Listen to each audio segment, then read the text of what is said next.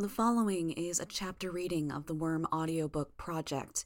Please support the original author at parahumans.wordpress.com or by donating to his Patreon at patreon.com/wildbow.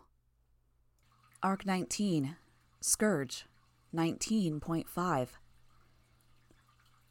The Gru Echidna had created turned his attention to the rest of us. His power massed around him and then flowed forth like a tidal wave of crude oil. I was already atop Atlas, rising into the air. I couldn't avoid the fact that Scapegoat was in the truck, and if we were separated... I flew after the wave of darkness, tracing its path as it met Scapegoat's van, and making my best guess at where it would wind up. The darkness hit a wall, and the van materialized solid once more. More heroes were deposited 2 or 3 city blocks away from where they'd been standing. My heart was pounding in my chest as I blinked a few times and double-checked that I hadn't gone blind. If the Gru had cut off Scapegoat's power, or if he delivered enough of an impact to disrupt it, I could have been left in worse shape than before. I could see, and I could breathe. Scapegoat was safe inside the containment van. He'd scattered us. Our tight battle lines were now spread out over city blocks, and people were having a surprising amount of trouble getting their bearings. One of the team leaders managed to get his squad organized, pointing them in the right direction, before Echidna's Gru hit them again. There was a limit to what I could do. I gathered my bugs and started working on how to stop the Gru. I had cords pre-prepared. I spliced a number together into a 100-foot-long line, and then had my bugs fly the cord out. A minute later, my fastest-flying bugs were winding the cord around the Gru's neck, while the others were biting and stinging. He barely even noticed, beyond swatting at the insects wherever they landed. I needed something to tie him to. A telephone pole? It wouldn't stop him or even hamper him in what he was doing to disrupt our fighting lines. He could teleport himself. Then it wouldn't hamper him at all in the long term. Legend, Eidolon, and Alexandria moved into the fray, accompanied by a number of other flying heroes. They were coordinated enough that they had to have planned it out in advance. Alexandria went in first, circling around and then swooping down to strike Echidna across one back leg. She stuck on contact. Through a combination of her own strength and one of Legend's lasers, she got free before Echidna could turn and envelop her. Eidolon was making his move before Alexandria was even free. He cast out a bubble that swelled as it moved through the air. By the time it reached Echidna, it was twice as big around as she was. Enough to reach from one sidewalk to the other. The colors around her became muted, and her movements slowed to 1/10 of the speed. It was a time distortion effect. Legend took the opportunity to emit 20 individual lasers. They each flowed out as a steady, unfaltering stream, and turned in midair to punch into Echidna. Each was meticulously placed to drive through the center of her body and avoid the places where her victims were being absorbed, or even cut her victims free. One beam turned down and took a sharp right to strike the ground just to the teleporter Gru's right. It slashed toward him, and he used his darkness to teleport himself to safety, cutting the cord I'd created in the process. I commanded my bugs to collect the thread and cart it to the new destination he'd teleported to. It was futile to try to tether a teleporter, I knew, but if I could find a way to trip up his abilities, tie his ankles together at a crucial moment, something, it might help. Beyond that, I'd have to hope the venom brought him down. Echidna tried to move to one side, but Legend's beams followed unerringly, swelling in size and number. 30, 40, 50, each cutting their way through her flesh as though she were made of little more than snow. Smoke or steam billowed around her as her flesh charred and boiled. The lasers might have been affected by the time distortion, but that didn't matter when the lasers were moving at the speed of light in the first place. She feinted right, then lunged left, but Legend's aim didn't err in the slightest, and Eidolon's slowing effect drifted after her. Still, Echidna moved faster than Eidolon's slowing effect did, slowly but surely, as pieces of her flesh were carved away and left to fall to the ground. She made progress toward the effect's perimeter. Alexandria flew low to the ground, striking and catching hold of a traffic light. In 1 second, she was a blur. The next, she appeared to be moving as fast as a person did when they ran. Charging into the effects area, Alexandria made a beeline for Echidna. The swing was slow motion, but Echidna was too. Alexandria struck her with the metal pole, and Echidna moved like she'd been hit full strength. Her front claws were lifted off the ground by the force of the blow, and she reared up, the canine faces contorting in pain and anger. The lasers moved around Alexandria, passing within centimeters of her.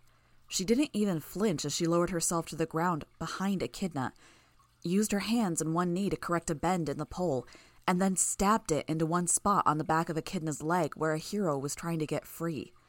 Legend's cutting lasers and the leverage of the pole pried him free. Alexandria caught him before he hit the ground and threw him. Other heroes saw and positioned themselves before he reached the edge of the effect. He resumed normal speed and the heroes caught him. Echidna's Gru blanketed the area in darkness, and Legend opened fire on the area where the darkness had originated from, the ground floor of a nearby grocery store. My bugs identified the Gru on the far side, and with a moment to get arranged, they connected the ends of the cords. A little shorter than 100 feet now. If I tied it to a section of a nearby window and he tried to run, it could maybe yank him off his feet, but that didn't amount to much. The Gru teleported Echidna to him, freeing her from Legend's attack and the slow effect. The darkness carpeted them and bought her a second to breathe and regenerate. Had to remove the Gru from consideration. I tried to visualize what would happen next, anticipate their next move. Noelle would try to throw herself into the fray again. Either he'd use his teleportation to do it, or... I tied the other end of the cord to a piece of bone plate that stood out on Echidna's side. Eidolon was pointing to the building that Echidna had materialized behind, pointing 2 fingers at it with a thumb extended, in a gesture much like a gun. Legend took the signal and opened fire, unleashing countless lasers into the ground floor of the building. The Psycho Gru took shelter, ducking to one side of a nearby dumpster.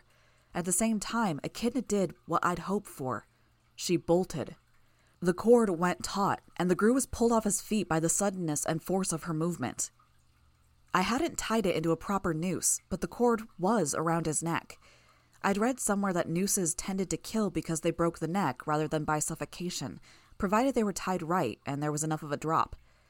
This wasn't a drop, but it was a tough cord around his neck, and the creature on the other end weighed no less than 15 tons, maybe twice that. She'd accelerated from 0 to 50 in an instant, and he went limp almost immediately, dead or completely disabled in a heartbeat. My bugs cut the cord and held it ready. Echidna hadn't used her power yet. She'd absorbed enough capes, but something was holding her back. I wondered if her regeneration drew on the same pool of flesh generation that made the clones, and she couldn't make the clones while healing the kind of heavy damage the Triumvirate was dishing out. Maybe there was some other drawback. The shoulders of her lower body scraped and dragged against the sides of buildings as she stampeded through the back alleyways. She kicked a dumpster and sent it careening as she ran, brushed against a fire escape with enough speed and force that it was ripped from the brick wall. She was nearly out of my power's reach when Murden cut her off. He waved his staff, and a group of heroes materialized around him. Tecton and Chevalier were among them. The heroes around me were trying to get sorted into squads again. I was aware of someone driving the van that held Scapegoat, taking him the wrong direction. I drew arrows with my bugs on the dashboard and prayed that whoever the cape was behind the wheel, they were aiming in the right direction.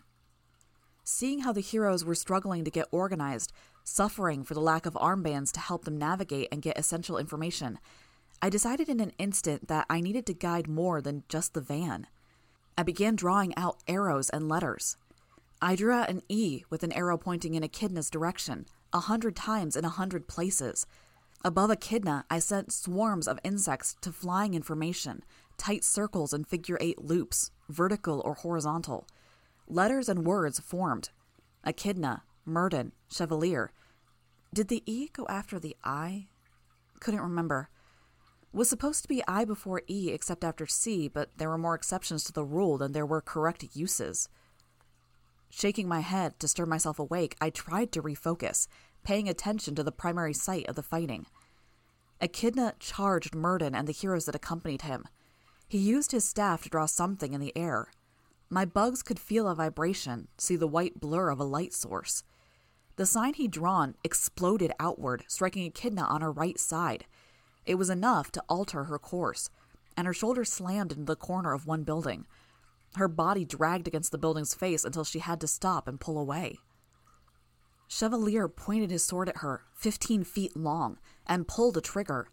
A blast erupted down the center of the sword's mass, and a cannonball caught one of Echidna's monstrous heads between the eyes.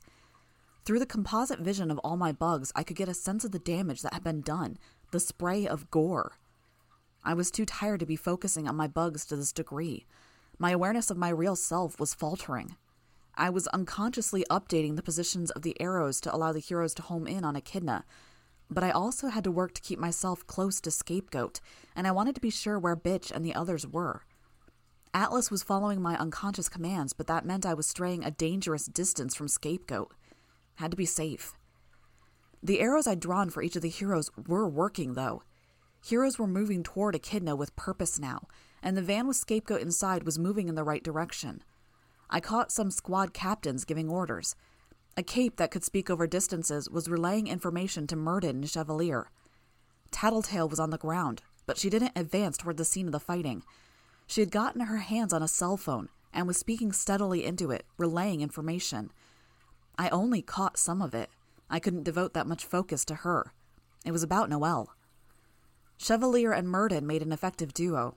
Chevalier's power had made his armor virtually impervious, his cannon blade massive, each effectively many times as dense and or many times as large as they should be, but he was still able to treat them as though they were the normal size. He swung his sword as though it were barely there, and when he found an opportunity to strike out with his gauntleted fist, the effect was always far greater than the hit deserved.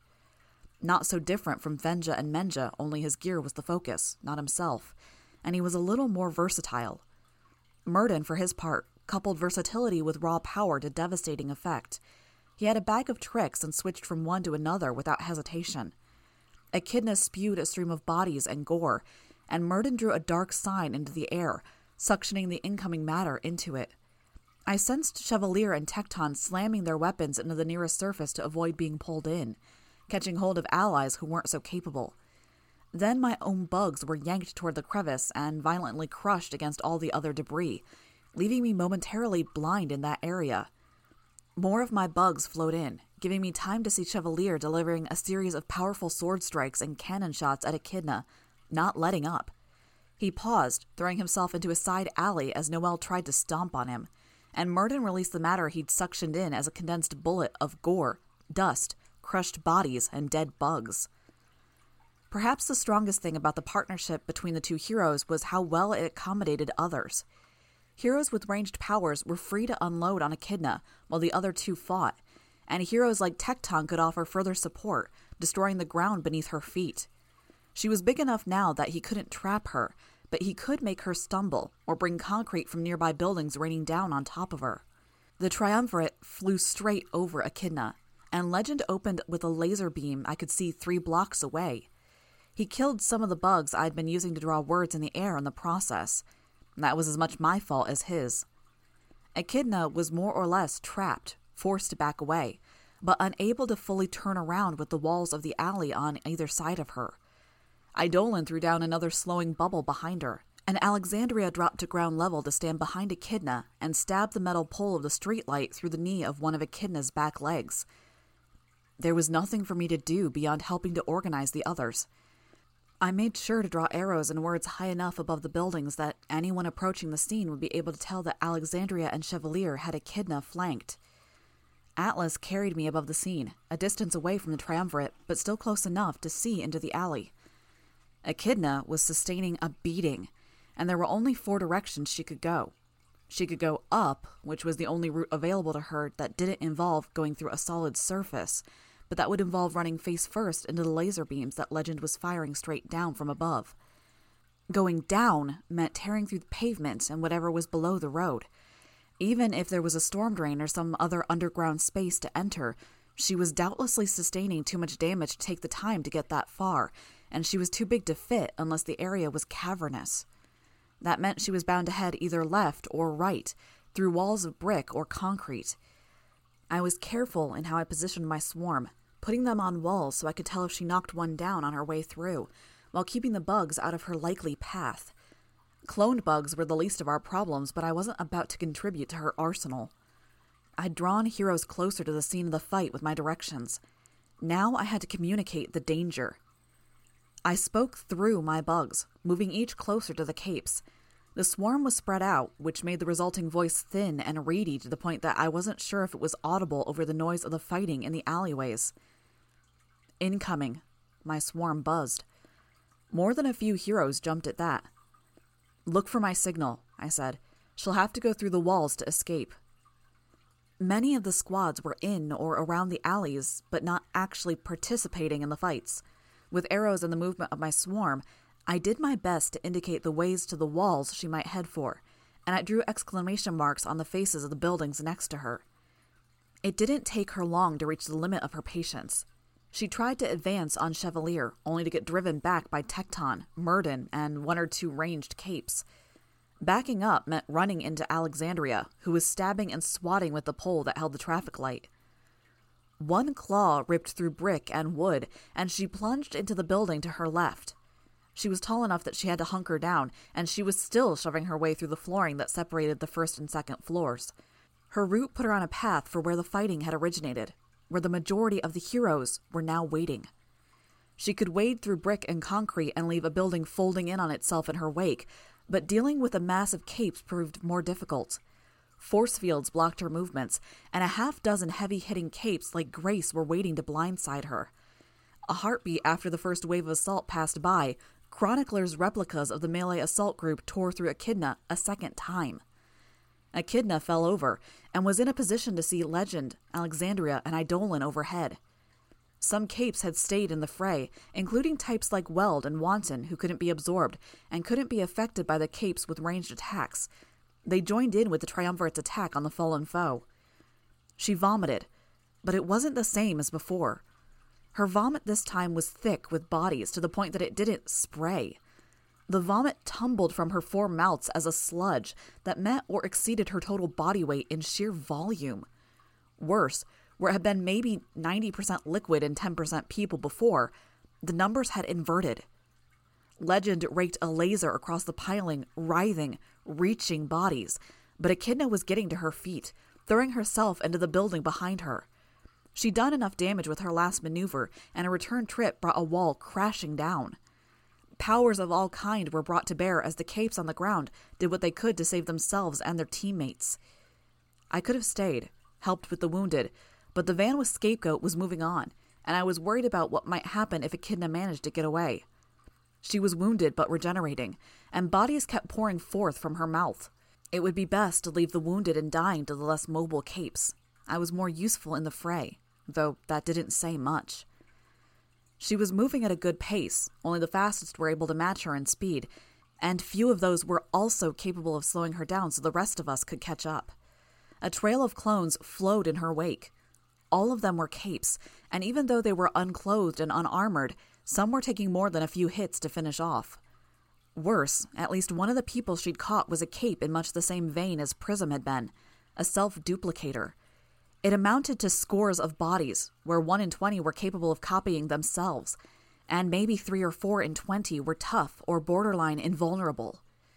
I joined in with the other heroes who were fighting to kill or mop up the clones before the psychotic things could get organized. They were lumped together as a tangle of limbs, heads, and torsos, and each was tacky with the fluids of the vomit. My swarm made contact and began ruthlessly doing as much damage as I was capable of. Murden caught up with her and hit her with one of his spells. Echidna promptly disappeared in a clap of thunder, and Murden went very still, floating in the air. From his controlled breathing and lack of celebration, I could only assume that Murden was concentrating. Echidna wasn't dead and gone, only held at bay for the time being. I was willing to bet that it was the same effect he'd used to carry Chevalier, Tecton, and his other teammates into the fight in the alleyway. In the meantime, the rest of us were left to dispatch the clones as quickly as possible. They were frailer looking, with missing features. There were clones without ears, clones without noses, clones with missing fingers. Half finished, their skin so thin as to be translucent, and most lacked hair, or their hair was so sparse as to barely matter. The skin of most broke and bled where my bugs bit, as though it were little more than wet paper. If my swarm made up for countless tiny surgeons doing strategic damage, Rachel's dogs were the opposite. Bentley plowed through the ranks of clones like a living bulldozer. He wasn't running full bore, but he wasn't slowing down at any point either. The other dogs followed, each roughly the size of a pony, chained to Bentley's harness. The dogs fought among themselves in their struggles to attack and wound the clones, but I could see Rachel doing what she could to ensure that none of them were killing. She'd done the same with Bastard. It made sense, in a way, that she didn't want them to get accustomed to killing before they were fully trained. The clones weren't wholly helpless, though, fragile as they might be. They did have powers. Through the bugs of my swarm that lingered on the combatants, I could track the fallen. 2 heroes down, injured or dying, another deceased. We were outnumbered, and we couldn't afford to lose one person for every 20 clones that fell. Echidna had created at least 100 clones in the course of her getaway. She could create 100 more when she reappeared if we didn't find a solution. Legend found a position to open fire from, and sent a barrage of lasers down toward the trail of bodies, while Alexandria followed the direct path that Echidna had taken, darting left and right to strike out and kill even the tougher capes in a single hit. In the midst of the chaos, a speaker began blaring at the top of one containment van, the same voice that had come from the armbands. The following information has been disseminated and remains unconfirmed. Echidna is in rage state. The monster is in control, not the girl. 17 capes are currently within her. Her rate of regeneration and production of clones is derived from a central core within her lower body that produces an endless quantity of biological material. A body part severed from the core will die. Destroying the core entirely will destroy her. Tattletale, I thought. She'd passed on the info she'd gleaned. Scapegoat was out of the van and shouting. Weld was among the capes that came to his assistance. He held a female clone in his iron grip, with one hand over her mouth. Tecton and Wanton moved to help, and Scapegoat looked up at me, gesturing, pointing at the ground. Would have been easier if he just said it. I found a clear spot on a rooftop and landed. The second I was settled, Scapegoat laid his hands on the clone Weld had caught. As before, the sensations hit me. Phantom sensations of every possible texture and experience rippling across my entire body. This was why he told me to land. He was worried I might lose control of my power, maybe losing control over Atlas and fall. I just had to endure. I could control my bugs to some extent, though flight wasn't possible. One of the clones had broken away from the fighting, and my bugs were both attacking her and pointing the pursuing capes in the right direction. She split off into 4 copies. The heroes killed 3 of the 4, only for the survivor to split off into a quartet once again. If I'd been thinking about containment, I might have set trip lines at each of the major intersections, cutting them if and when the heroes passed through. As it was, I couldn't stop her retreat, and could only try to blind her, choke her, and distract while they closed the distance with my directions. But she was fragile, like most of her fellow clones. Mandibles tore her paper-thin skin, and more bugs found her jugular. Just like that, she died with blood spurting from her throat. She created duplicates of herself, but they were created with the same injury. The capes caught up to her. One muttered, "Kudzu." "It's not her, Jouster," another said. Elsewhere, Regent was dispatching other clones. He deftly tripped up the more mobile ones and closed the distance, then executed them with a quick jab of a knife. The sensations kept hitting me. It was deeper sensation now. Tastes, vision, hearing, everything under the sun, fragments of a million different sensations. Picking through the noise was nearly impossible. I had to find refuge in my swarm senses, disassociate from my body. If I hadn't been trying so hard, I might have missed it. It was more subtle than the first time I'd heard it, a keening noise that my own ears couldn't hear. Even many of the insects were unaware. Using my swarm, every bug in a 4-block range, I buzzed out the alert. "Shatterbird!" Some capes reacted fast enough. Helmets and visors were torn free, intact armbands and cell phones discarded. Some erected force field barriers. I was tearing off my mask, bundling it with the fabric that hung around my legs. There were others too caught up in the fighting, yet others dependent on hardware with silicon chips that they couldn't shirk so quickly. It wasn't as strong as her last big attack, There was less glass in the city to carry the effect. Still, I could hear the resounding crash of everything glass in half the city breaking. A tidal wave of destruction rolled past us, leaving countless injured in its wake.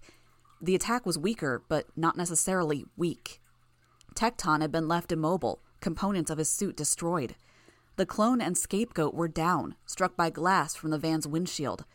Chevalier had been caught by something, a fragment of glass that had penetrated a slit in his visor, and he was struggling to fight 3 clones and avoid hitting his teammates, all while partially blind.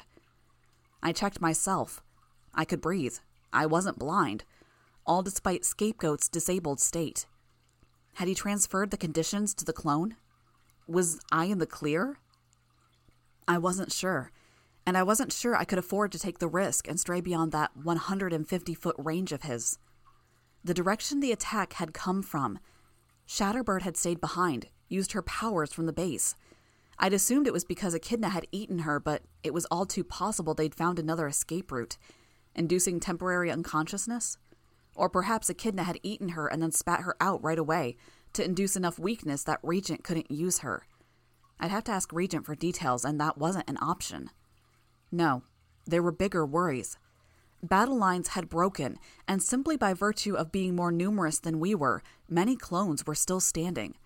It made only a small difference, but it was still an advantage for their side. The clones weren't wearing or carrying anything glass, an advantage of being naked. The big heroes were trying to get organized. Murden was still keeping Echidna out of the fight. The Triumvirate were quickly exchanging words as they tried to figure out whether they should stay for when Echidna popped back into existence or help with the clones. Legend shot as he talked, and Eidolon was casting out blue sparks that flew forth. Clones were advancing on Scapegoat and Tecton. Weld was there, but he wasn't quite enough. I stood on Atlas' back as he descended to the road, shaking my mask to let the glass fall free before carefully putting it back on. Weld glanced at me and nodded as I appeared at his left, helping to form a defensive line. Weld's hands started to change into long blades, and with the reach they afforded him, he was able to defend more ground. I stepped off Atlas and let him stand on his own, his scythe-like forelimbs raised. He wouldn't be that good in a fight, but the clones were fragile, and 2 more weapons were better than nothing. My knife and baton slid free from their respective slots in my compartment, and I whipped the baton out to its full length. It offered me a little more reach, an excuse to take 1 more step away from Scapegoat's body and the frozen Tecton. In this fashion, Weld, Atlas, and I formed something of a triangle. Being on the ground, it added a kind of reality to the situation. On a technical level, I was more aware of the bodies when I used my power, more aware of the enemy numbers. Here, though, I could only see the crowd. Hero and clone were fighting. The ground was littered with the dying, the maimed, and the dead. There were countless people who needed help, people who I couldn't personally reach. My bugs could reach them. I did what I could, trying to blind the right people, to injure and maim clones where I could ferret out vulnerabilities. Most of the vulnerable clones were already out of the fight, leaving us with only the more troublesome ones. The duplicators, the durable, and the mobile. I was fighting a duplicator, another kudzu like the one I'd killed earlier. Unless there was another Asian duplicator with a Japanese-sounding name. She was vulnerable, but she knew how to fight. Better than I did. My advantage was my weapons and my armor. Hers was her relentlessness. My baton crashed one skull like an overripe pumpkin. My knife caught another in the chest, pushing past bone like it was a willowy tree branch rather than anything more solid. I kicked her in the chest to help pull my knife free, and suffered a painful kick in the side of my knee before I could retaliate. I fell, tried to strike the offending kudzu with my knife, but she caught my wrist. A swing of my baton was caught as well. I got my feet under her and thrust my head into hers as I returned to a standing position. Her face was softer than my mask was. She fell, and the 4th kudzu formed 3 new doubles before I could advance and attack her. One kicked me hard enough that I had to lean against Tecton's armor to get my balance. The swarm had hurt the one kudzu who'd stayed back, and the new doubles were feeling the same pain, but they were still fresh, weren't tired or hurt from previous rounds. Weld fought with an invincible man who was smoking, his hands hot enough that they were heating Weld's flesh. The man grappled him, and Weld's attempts to strike him were having little effect. The man dug his fingers into Weld's chest, and white-hot metal dripped to the ground. He was digging for organs. I hated to spare the bugs when I was fighting the kudzu clones, but I sent some Weld's way. They coated the man and found flesh they could damage. "His back, Weld," I shouted. "His front half is tough, but everything that isn't facing you is vulnerable." A kudzu took advantage of my distraction to club me. I retaliated by stabbing her, a non-fatal blow. Weld pulled one arm free, reached behind the man, and started sawing into the back of his head. Serrated edges formed on the blade to allow for a better cut. Weld found something vital, and the man slumped to the ground. He turned to help me with the kudzu. A scattering of Legend's laser bolts tore through our surroundings, though he was blocks away. 3 of the kudzu I was fighting were hit by Legend's shots, and Weld lunged forward to stab the 4th. The least hurt of them vibrated and split off into a fresh set of quadruplets. Clones of clones, I thought. I could only swear in my head. My lungs weren't suffering like they had been earlier, but I was short on breath nonetheless. Overall, our side was winning, but we weren't winning fast. Nearly a third of us had fallen when Shatterbird hit, and more were losing in the chaos that followed. Which made this the moment, fittingly, when Echidna popped back into existence. Eidolon and Legend had been doing what they could from range, and now they were forced to deal with Echidna, leaving the rest of us to deal with the remaining clones. Legend started using a massive laser to tear into piles of clones that spilled forth from her mouth. One kudzu clone shouted, "Cover me! I got this!" Roughly a quarter of the remaining clones broke away from their individual engagements, including the kudzu I was fighting. Fuck me, they're cooperating. Our side did what they could to stop them, but these clones were still in the fight because they were hard to kill. My bugs attacked the kudzu and I gave chase to stab one, then another in the back, before my hurt knee gave out and I fell to a kneeling position. Bitch and her dogs threw themselves into the ranks of clones, tearing and rending, but it wasn't enough. Chevalier wasn't far from me. His cannon blade detonated, painfully loud in my ear, and 4 or 5 clones died with each shot.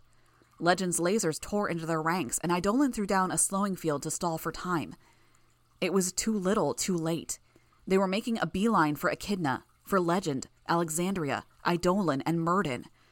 The kudzu who'd shouted got close to Echidna, and a tongue encircled her throat. She was reeled in, and stopped herself at Echidna's mouth, bracing herself in position. Chevalier took aim and shot. A miss. Miss Militia's rifle shot was on target, punching through the front of the kudzu's throat. But the kudzu's death wasn't instantaneous, and she had time for one last gesture. Echidna vibrated, and then split off into 4 copies. 4 copies of Noelle. My breath caught in my throat the moment I processed the reality of what had just happened. I managed to huff out a small, shuddering breath. They were withering and dying like Kudzu's obsolete clones were, slowly but surely, right off the bat, but there were still 4 of them. This was Echidna's greatest weapon. Ballistic had talked about her sense for tactics, but that was Noelle, really. This was Echidna, and she was too gone for much of that. No, the variations that naturally occurred in powers laid out of the range of capes. Virtually every power was offensive. Just about every power had some use. That was the norm, the standards. But exceptions existed. There were the Bonesaws, the Crawlers, the Echidnas, the Legends, Alexandrias, Eidolons, and Dragons of the world. By sheer fortune, they'd stumbled onto powers that set them head and shoulders above everyone else. Having the right variant, being in the right situation to use that power. If 1 in 100 capes met that kind of standard where they were just that much more versatile or powerful, then Echidna could make 100 capes, and chances were good that one of those would be exceptional in that way. And Echidna doubled, turned, and charged straight for us, stampeding through the clones to get to the troops on the ground. Force fields went up. Chevalier unloaded cannon blasts to stall her advance, and we all did our best to retreat. I took to the air with Atlas. The other 2 Echidnas, including the original, started fighting the big-name heroes. Tongues lashed out, and Legend severed them with cutting lasers. The clones vomited geysers, spitting out no clones with the fluid, and Alexandria bore the brunt of the blow. Eidolon was creating blue sparks that floated around him, but when Alexandria began to lose in her struggles to keep the vomit from reaching her comrades, he switched to using a slowing field instead. He cast it down on 2 of the Echidnas. The one he didn't catch vomited, and he threw up a small force field to ward off the attack. A narrow tongue was hidden in the midst of the vomit, a concealed attack. Prehensile, it snaked out and caught him by one arm. Eidolon was pulled in and clipped the force field he'd raised with enough force that he was momentarily stunned. The force field and slowing fields disappeared, and Alexandria was caught off guard by the sudden increase in her opponent's speed. Caught against its back, she started to tear herself free with the help of one of Legend's cutting lasers. A spray of vomit forced Legend to abandon his efforts to save his teammates and retreat for his own safety. He cleaned up the clones that the original Echidna was still producing. A second later, one of the Echidna doubles leaped on top of the other, sandwiching Alexandria between her and the other Echidna double. The real Echidna closed her mouths, and the vomiting stopped. She stepped on the tongue that had a hold of Eidolon, then stepped on the caught Eidolon. Legend did what he could, but even with 3 Echidna doubles looking more like the Walking Dead than anything else, he couldn't do enough lasting damage to any of the brutes. Miss Militia and Chevalier contributed some ranged fire, as did the heroes on my side of the battlefield, but the Echidna doubles used their bodies to block the worst of the incoming fire. Echidna bit deep into her double, tore at flesh until she found the morsel caught between their bodies. Alexandria. I could see the muscles in her throat working as she swallowed. Each of her doubles made a final reckless charge before falling to pieces. A hush of sorts descended on everyone present. 2 of our best caught. Echidna reared back and then spat as though she were coughing out a morsel of food she'd been choking on. And Alexandria had to be with that long black hair. The woman stood, and I could see how she was missing an eye. She brushed her hair to one side so it covered half her face, and I could hear a murmur. "Director Costa Brown," someone in the crowd murmured. The head of the PRT and Alexandria were one and the same. I couldn't bring myself to care. I wasn't sure if it was just that I was in shock, that I was more focused on the fight that was looking a hell of a lot less winnable, or a simple lack of surprise that the PRT would have been so corrupt and imbalanced as to have a major balancing factor missing from their ranks. Miss Militia took aim with her rifle and shot. The bullet sparked as it clipped Alexandria's forehead. Alexandria shook her head. Another cough, another spit. Eidolon. I couldn't tell if he was unattractive by nature or if it was just mild deformations. He looked so small, so below average. He found his feet. Miss Militia shot twice, and he fell back against Echidna's leg. He flickered, and the wound was smaller. Another flicker, and the wound almost disappeared. Each flicker was stronger than the last in how it reversed the damage. He staggered to his feet again.